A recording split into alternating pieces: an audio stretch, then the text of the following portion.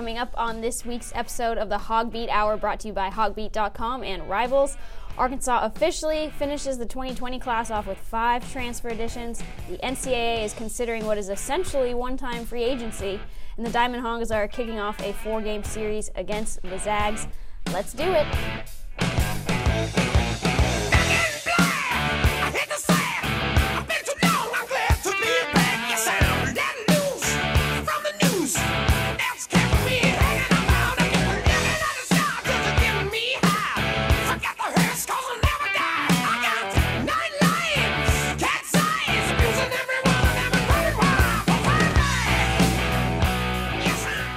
Hey everybody, welcome to the Hog Beat Hour. I am Nikki Chavanel and I'm here with Andrew Hutchinson. We are your hogbeat.com Razorback insiders. This podcast is sponsored by CJ's Butcher Boy Burgers. They have locations in both Fayetteville and Russellville. They are sponsoring all of our Hoop Hogs coverage. And there's just 5 regular season games left and SEC tournament coming up. NCAA hopes kind of dwindling for sure, but let's start it off with some football talk. Arkansas just officially put the cap on their 2020 class with the latest edition of Xavier Kelly. This year they were only able to sign 25. Last year they obviously went over that number. Kind of explain to people how they were able to do that last year and why people still think that we can get more guys even though we cannot. Yeah, well, you might need to break out a pen and paper here to keep track of all this. It's kind of complicated. So the reason they were able to bring in more than 25 last year is because in 2018 they signed a very small class. I think it was maybe only 17 players when you just include high school. Then they also brought in a transfer in Chase Harrell. That got you up to 18. And then they also had 3 blue shirt guys they brought in the year before that. They were Hayden Henry, Ty Clary, and Gary Cross. So those guys counted toward the class. So that still only got you to 21. Well, you're allowed to have 25. So there was 4 that were left over that they could carry over to the following year, assuming you at least brought in a handful of early enrollees to kind of count back. It's kind of complicated. Basically, they had 4 that they could carry over. And that's how they were able to sign, I believe, I want to say it was a full class of 25 traditional signees, but they also brought in a handful of transfers, most notably Ben Hicks and Nick Starkel. So they used the full allotment last year, which meant there were none left over to carry over to 2020, leaving them with just 25. And the thing people sometimes don't realize is that 25 number includes all transfers, grad transfers, and other 4-year transfers. So guys like Felipe Franks and Xavier Kelly that you already mentioned, those guys count toward the 25. So a lot of moving pieces, moving parts that Sam Pittman has kind of had to navigate and figure out. What people don't understand as well is that Arkansas still isn't at their 85 number. So the remaining scholarship spots that they have will either have to go to maybe, like TQ Jackson, who entered the portal but could still come back, so he could keep his scholarship, or they have to give it away to a walk-on. And last year that's what they had to do because they had 20-plus departures, which was just absolutely insane. So right now there's only 2 spots. And also, you have 2 guys on the team that are projected, big contributors, TJ Hammonds and Luke Jones, and neither of those guys are on scholarship at the moment. But TJ Hammonds, he's almost done with his 1-year off scholarship. He left the school for a semester, or I think he actually was taking some classes in the Arkansas system but wasn't, with the team and all that stuff. And then Luke Jones, the Notre Dame offensive line transfer, Arkansas native, he was not on scholarship last semester, and from what I heard, he's a projected starter, could even push for maybe some starting time at center instead of Ty Clary, but who knows on that. So those 2 guys could earn scholarships as well, and they have those 2 to give. And then, after the spring, guys tend to leave when they kind of see how the depth is shaking out and stuff like that. So there could be more spots to give as well. Arkansas taking 5 transfers. That's more than the norm. Last year they took more than that, given Sam Loy and all those guys and Kendall Catalon. But It seems like the transfer portal is making it easier for these coaches to find and target their players. And then just Arkansas's overall talent level kind of requires them to go out and find guys that are, maybe not playing very much at their current location, like Xavier Kelly, who was a 4-star Rivals 250 guy coming out of high school, picked Clemson over like 30 other programs, but just never really got to do much there because he was probably competing against, some 5-stars over there at Clemson. So a lot of opportunity for these guys. Of, A.J. Reed, Jerry Jacobs, Felipe Franks, Xavier Kelly, and Levi Draper, who do you feel like has the biggest impact next season? Actually, let's cut out Felipe Franks. It doesn't That's count. what I was gonna say. He's obviously the presumed starter. Unless something goes horribly wrong, I don't really see that changing. But of the other 4, who do you think actually impacts the team most in 2020? A.J. Reed, he's a kicker. I think it may be kind of the safe choice because when you're a kicker, you're going to have an impact on games. And I know Arkansas fans have had recent experience with very good kickers. Connor Limpert just graduated, most accurate kicker, field goal kicker in Arkansas history. We're not too far removed from Zach Hawker, the guy who had that record beforehand. But in between there, Arkansas experienced some pretty bad kicking with guys like Cole Headland didn't pan out, and John Henson had some struggles. And there were some games in there that if Arkansas had been able to make a field goal, they might have won a game. They might have beaten Texas A&M. They wouldn't have had such a long losing streak against the Aggies. So I think bringing in a guy like that is very good. He had a very good year at Duke. So I think having him, he's going to make a huge impact. I think the other guys will as well, but it may not be as noticeable. A guy like Xavier Kelly playing defensive tackle, those guys don't usually show up in the stat sheet a lot. They can be very effective without racking up a bunch of tackles and sacks and things like that. So I still think that having a dynamite kicker that is dependable on the easy kicks and can even make a longer kick every now and then is huge for a team, especially when you're fighting for every point you can get. Levi Draper is an interesting addition because, I looked at his snap count numbers, only 25 defensive snaps for Oklahoma. So we're essentially getting a guy with freshman level experience on defense besides, playing in practice and scrimmages and all that stuff with his snap count. But, looking at the depth of this team, he could very easily come in and start.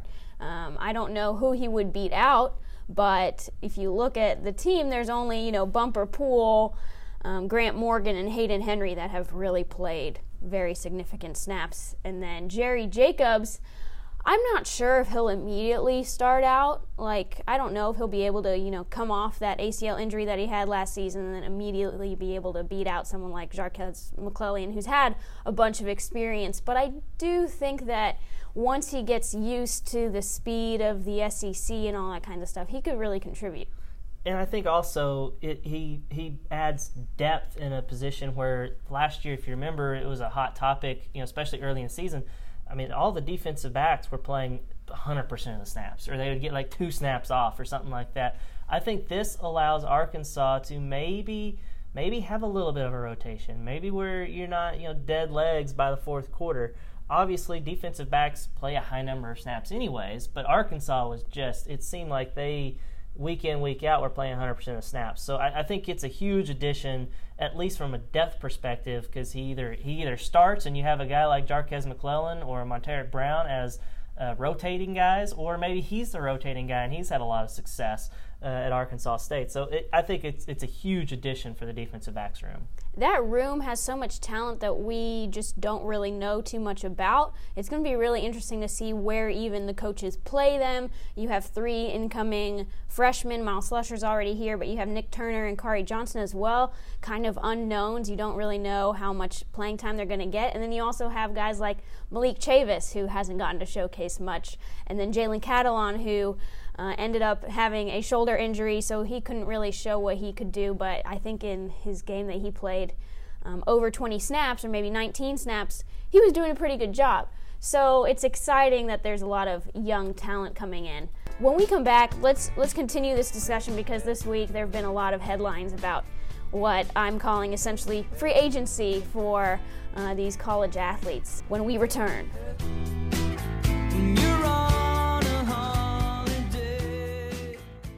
This week, the biggest headlines in the NCAA have been about what they are discussing at, I guess, their yearly conference, and they're trying to implement something brand new. A lot of people have been talking about hopefully this happening because, and Arkansas knows this from experience, it is very, murky when someone decides to transfer and applies for immediate eligibility. There's no real clear way to determine whether they're going to get cleared to play immediately. Guys like Tate Martell got cleared to play, and then a guy like Luke Ford, he's a tight end, he went from Georgia to Illinois to go back home.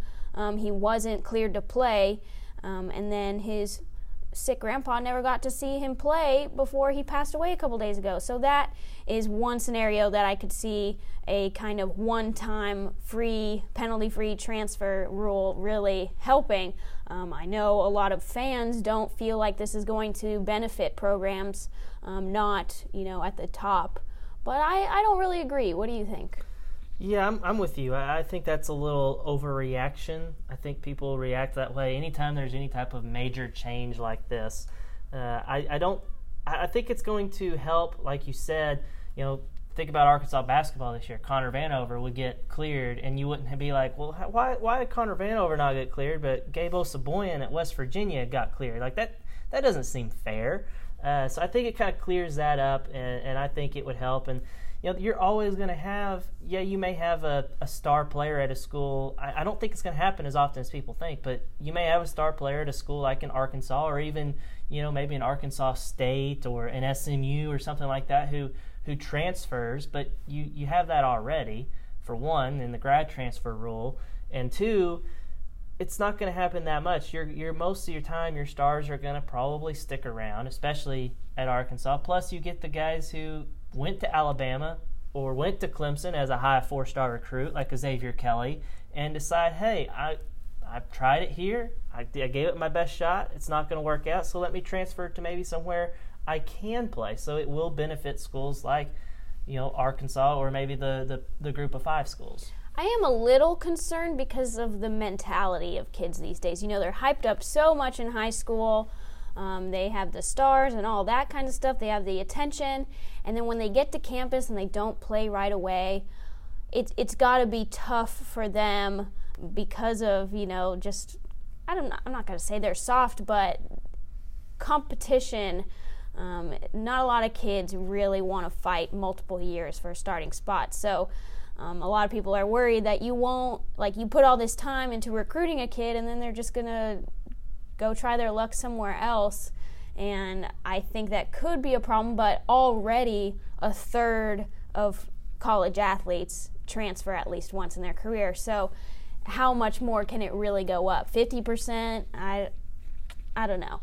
I just don't know that it would really hurt Arkansas as much as people think. And the problem you run into there is more players may want to transfer, but there's not always spots. There won't be spots. We talked about earlier with the 25 limit, transfers count toward that. Arkansas, there's limits. There's only a finite number of spots. So it's very, very challenging each year for programs to balance the whole, high school kids bringing them in versus landing a transfer. And so eventually these kids are going to have to realize, hey, maybe I should stick it out more than a year at a place, even if I didn't get the instant gratification of playing immediately. I'm trying to look it up as fast as you're typing, but there are currently over 1,000 FBS football players in the transfer portal, and I think I can look this up. Only 240 of them have matriculated or landed at a new location. That's very small percentage, so it's a real gamble if you decide to transfer. Another issue with it is tampering. I don't know how well it's policed now, but it would have to be policed much tougher because, as you know, like the top recruits in the nation, they have 40 plus offers, that means a ton of coaches have their contact info. It would be very easy to keep tabs on those guys that you maybe once liked and then wanted to see how they were doing in their career, and then you just go and hit them up. I don't know how you police that, and it's very, very tough. And a lot of people think that, well, the guys that already get away with cheating are just going to continue to get away with it. Everyone's cheating. I mean, that's the thing. Your school, whether it's Arkansas or anywhere, there is some sort of bending the rules. It may not be as upfront. It may not be, SMU Pony Express type cheating, but it may not be Ole Miss level cheating that we've seen in recent years. But it's happening everywhere. There's all sorts of tampering that happens now. I feel like, because you can easily call up a recruit and say, hey, you might try out that transfer portal. You might like what you get. So I think it happens already. So I think any type of concern about that might be a little bit, I'd say, overblown. Another thing that they're thinking of adding to that one-time penalty-free transfer is setting the cap for initial transfers at 30 a class, but over 2 cycles you can only do 50. So one cycle you can do 30, right? And then the other you do 20 or something like that. So at least it gives you the opportunity, if one year you do need to sign a bunch of transfers to maybe make your program a little bit better. Do you think that makes much of a difference?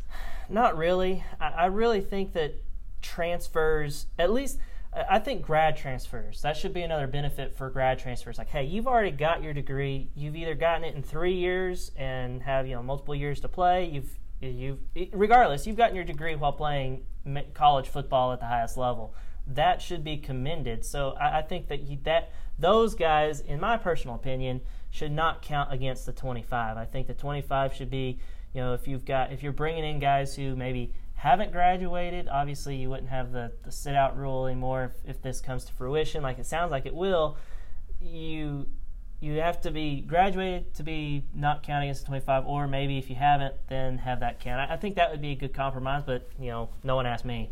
I'm kind of, more progressive, I guess, in my views on this, because I do think players should get some kind of compensation. I don't know how it would work and all that kinds of stuff, but I think in a system that so heavily favors the programs and the coaches and all that kind of stuff, anything you can do to make it a little bit better for the athlete is a positive in my book, because they are working very hard, putting their health on the line to make a lot of money for these universities. And I feel like if you feel like the school just wasn't a good fit, I think it should be okay for them to move on. You hope that they made the decision initially for all the right reasons. They love the coaching staff, they love the program, they love the academics they can receive, all that kind of stuff. But if they really don't, then I think they should be able to transfer just kind of like any other regular student, because that's what they are first and foremost according to the NCAA. Exactly. I mean, a lot of kids transfer. I mean, my wife, started out at one school and ended up at Arkansas. So, I mean, a lot of students transfer. Might as well open it up and let them do it, because they're transferring already, and you've already got the hit and miss approval of waivers already, and I think it would just make things a lot easier and simpler if this thing kind of passed. All right, guys, when we come back, it's a long baseball series coming up. We are going to preview a little bit, and then later on in the show, I'll kind of try to recap what happened in Game 1, because by the time you listen to this, I think it'll be at least almost over. So stay tuned on the Hogbeat Hour.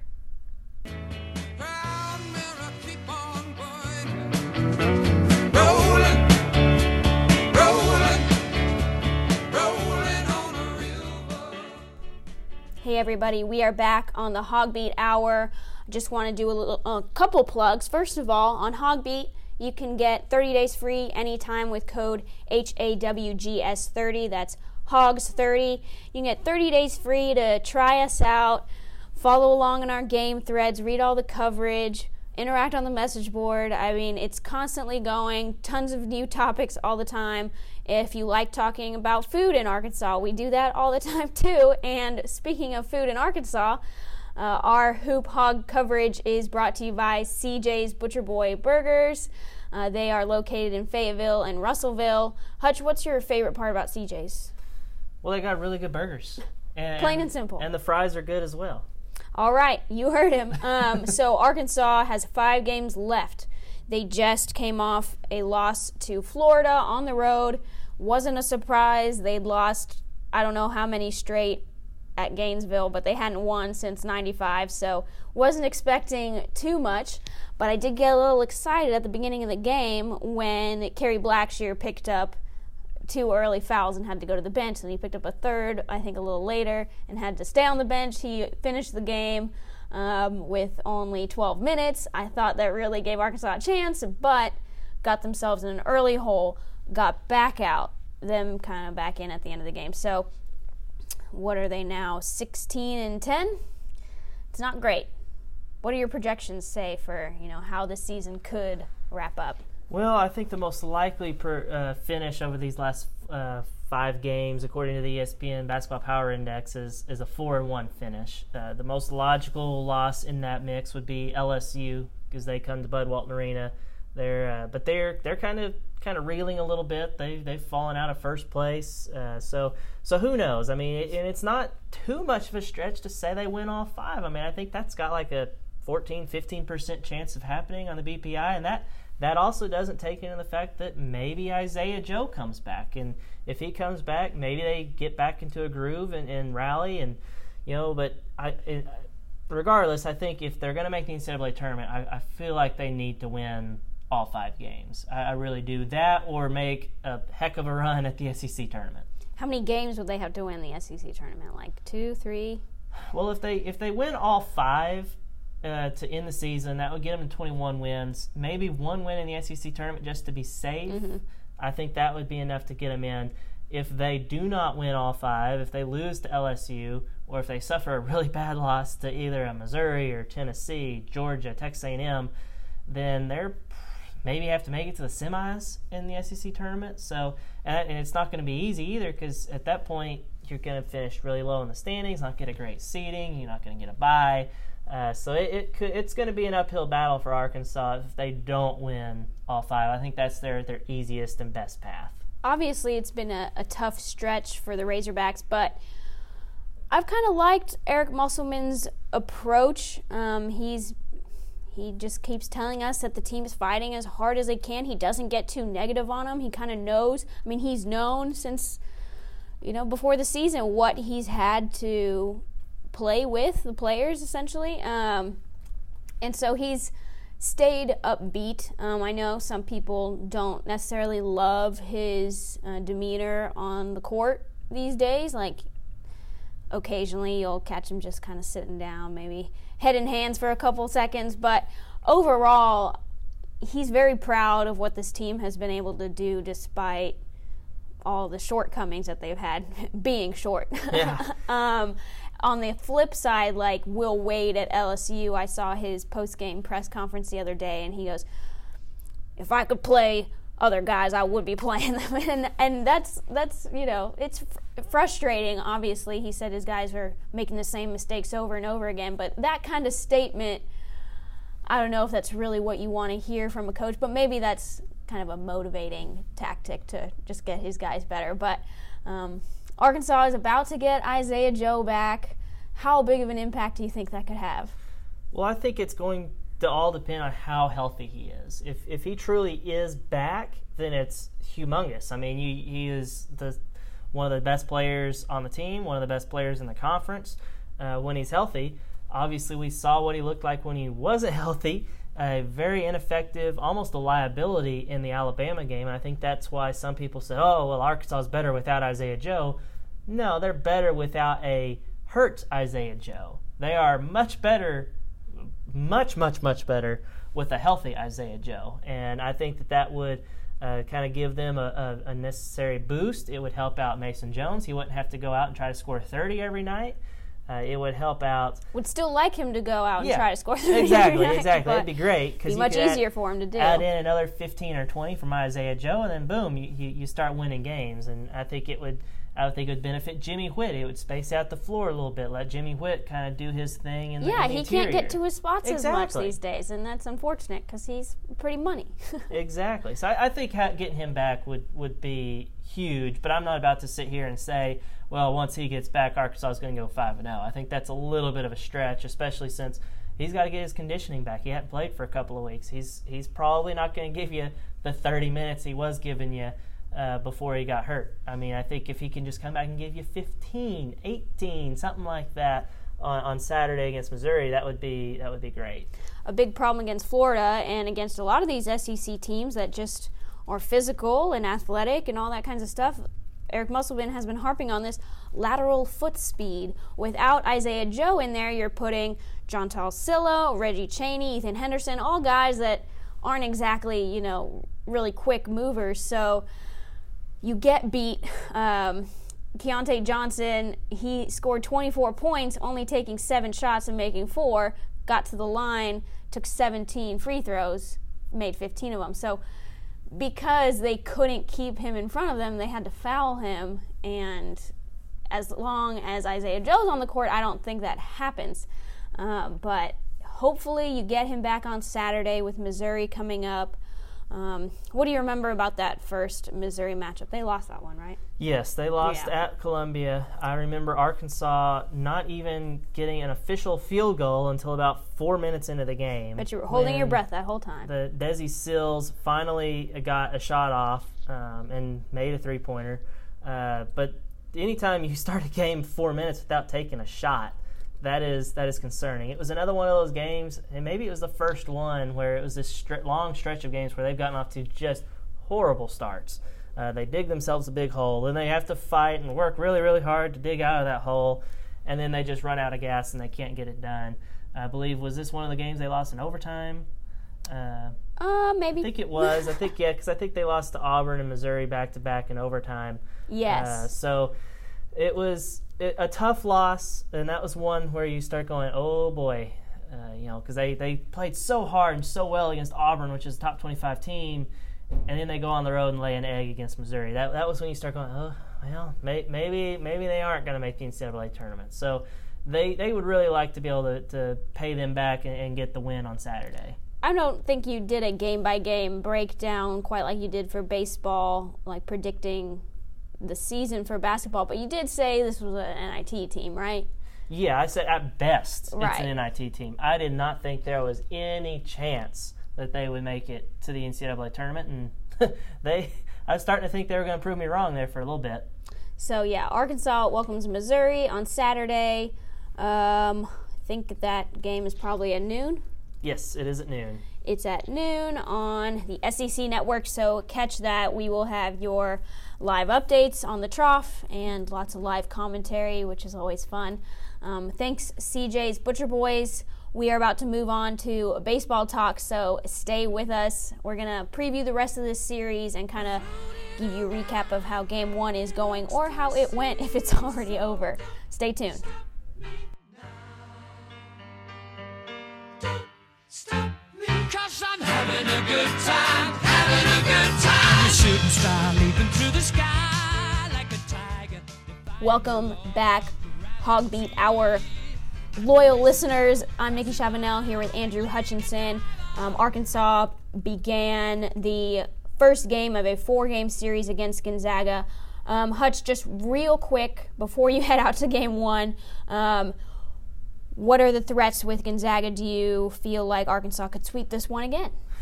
It's a 4-game series, so a sweep is not exactly easy, especially when you're playing a team like Gonzaga, which has a quality baseball program. Everyone knows them for being a basketball power, but very good at baseball as well. Got a long-time coach who's been there.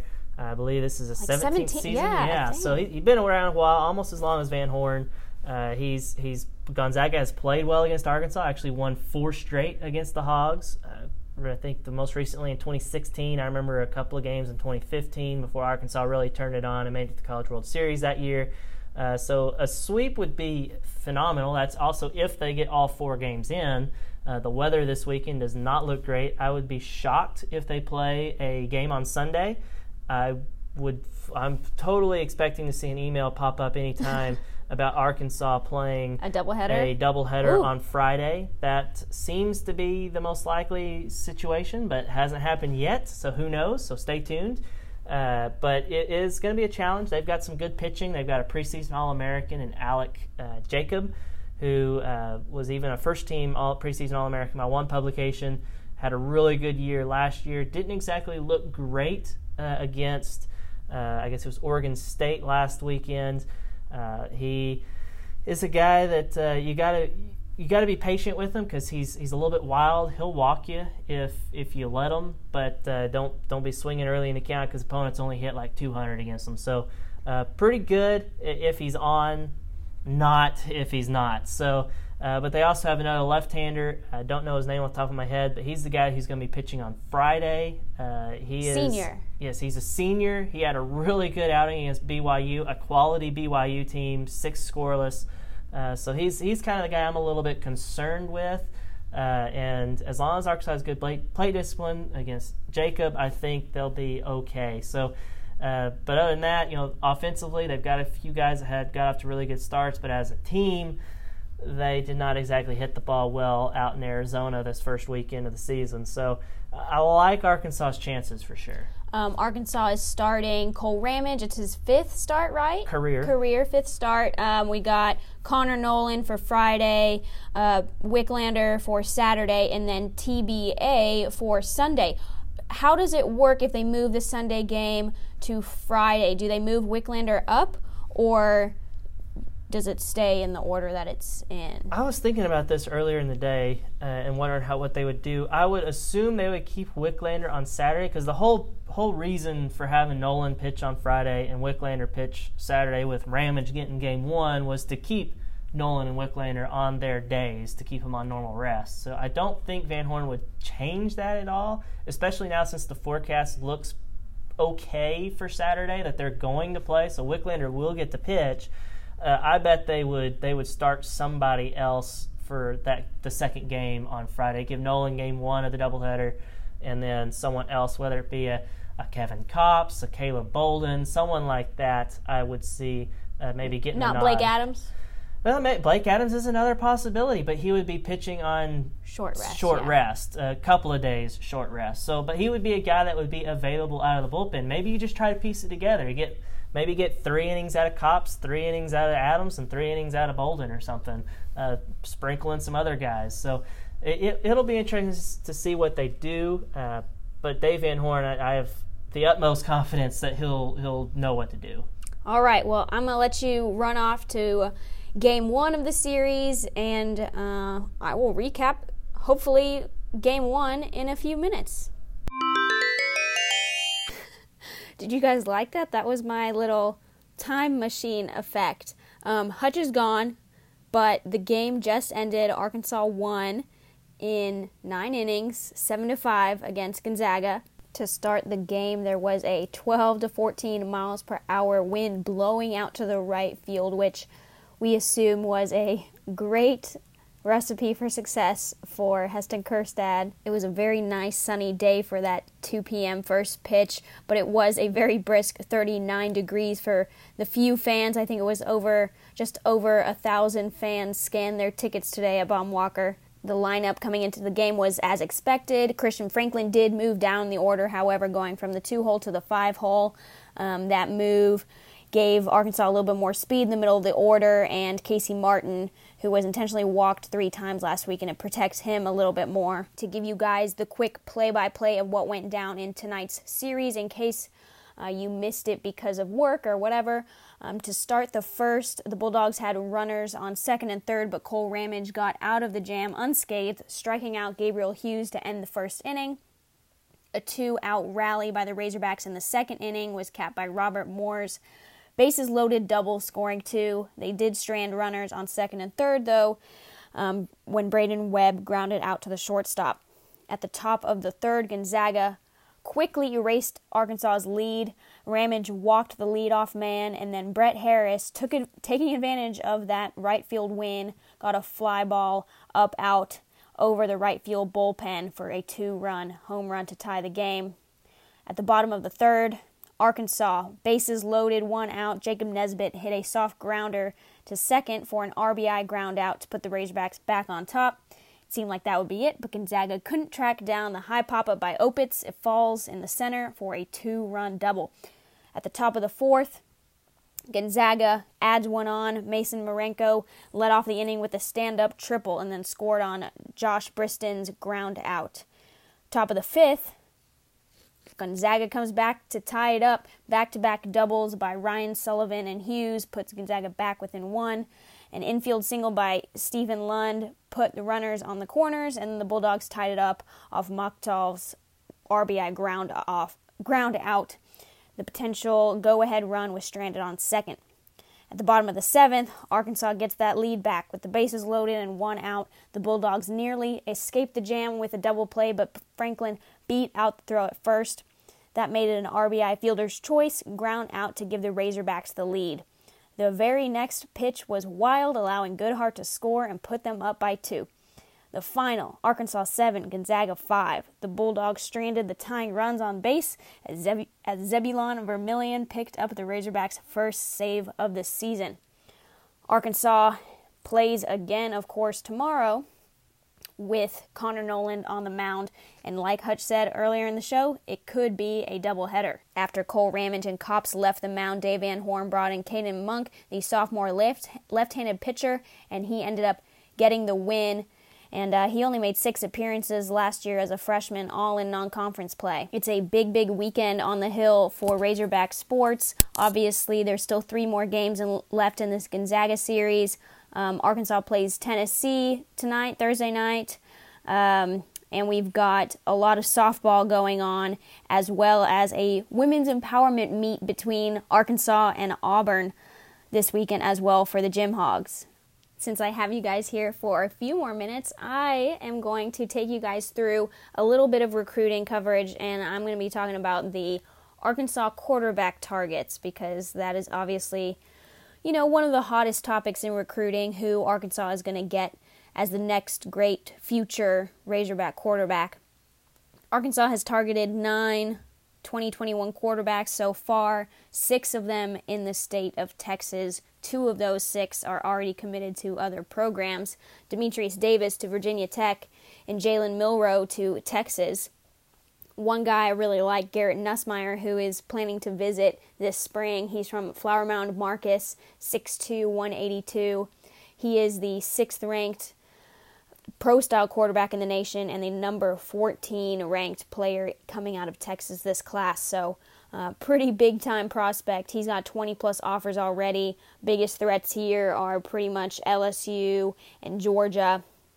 He's got a 66.8 completion rate, and he racked up almost 3,800 yards as a junior. Caden Salter, a lot of people are excited about this guy. I know 247 just ranked him the number 1 quarterback in the state of Texas. He's not quite that high on Rivals, but he's still a top 75 player coming out of the state of Texas in 2021, and he's very likely to continue to move up. He's visited almost every major program in Texas. He won a state title for Cedar Hill. He is a top target for sure for the Razorbacks, but Cedar Hill was previously coached by Joey McGuire, who is now the Baylor assistant head coach, so the Bears are very strong here as well. He's already set a visit this spring to Ole Miss, too. He said he wants to get to Arkansas, so look out for that visit as well.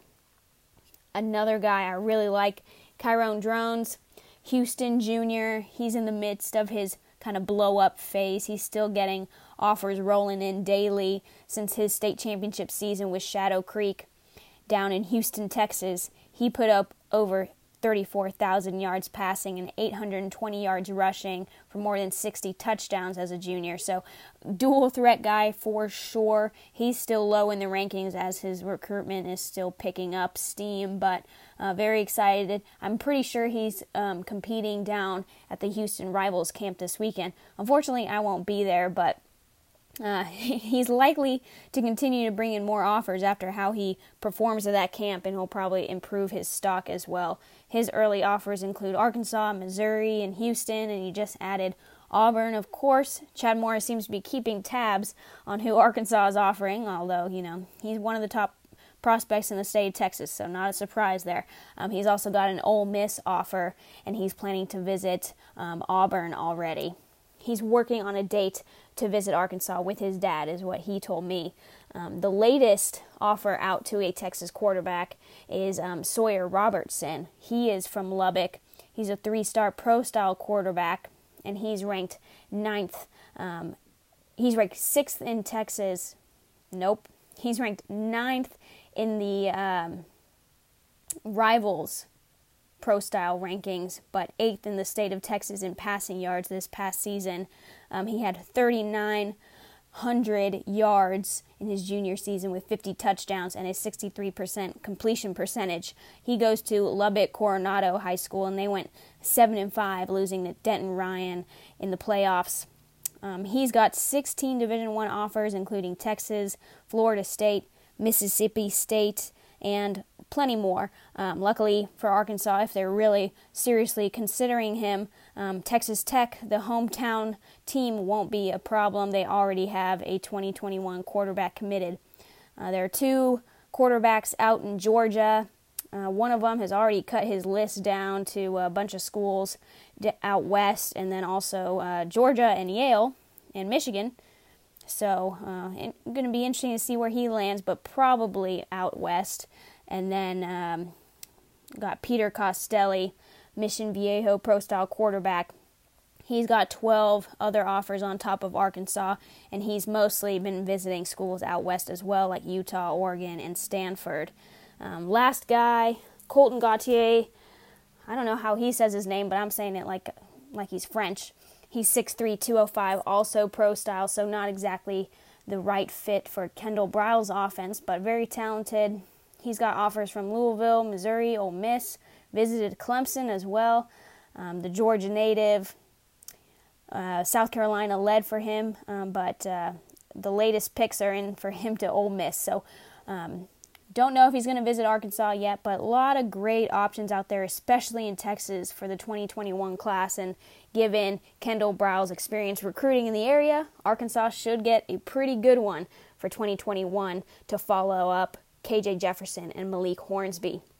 All right, guys, that's it from me and Hogbeat. You can go subscribe, get 30 days free with code HOGS30 anytime. Thanks, everybody. Have a great night.